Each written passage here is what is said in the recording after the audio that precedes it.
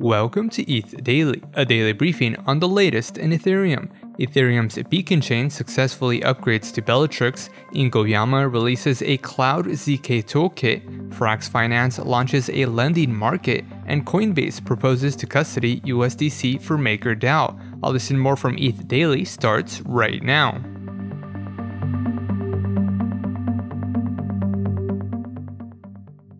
Ethereum's beacon chain successfully activated the Bellatrix upgrade, a hard fork that adds transaction execution to the proof-of-stake chain. Bellatrix experienced a 95% network participation rate. Roughly 5% of validators either failed to upgrade, failed to run an execution layer client, or failed to correctly configure their node.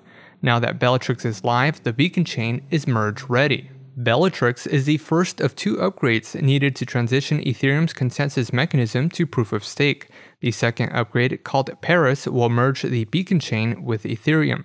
Paris will be activated when the proof-of-work chain hits a predetermined difficulty value, which is set to occur around September 14th.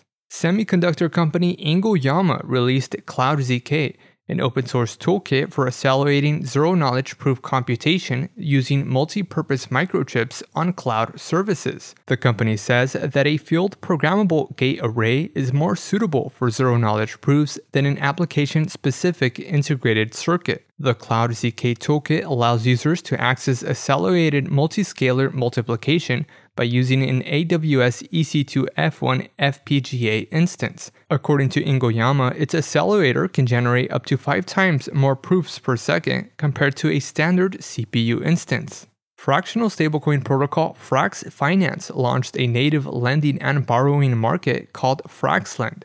The new market allows the protocol to mint Frax backed by over-collateralized debt. Users can borrow Frax on money markets like Compound using any token supported by Chainlink's data feed as collateral. Frax Finance earns interest on the loans, which it says it can use to buy back and burn its FXS governance token.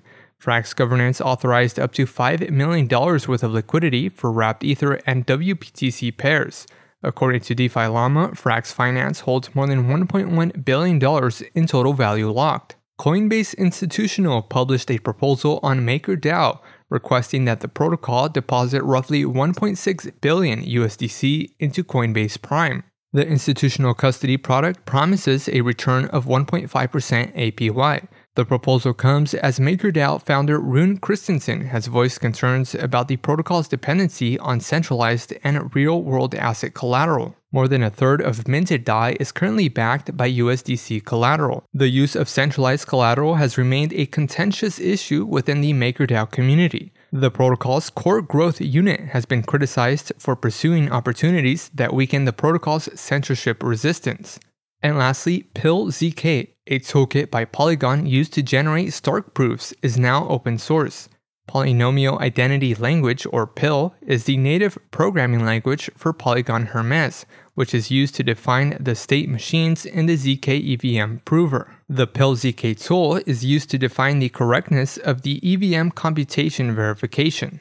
The toolkit also enables recursion, as it can be used with existing circuit compiling tools.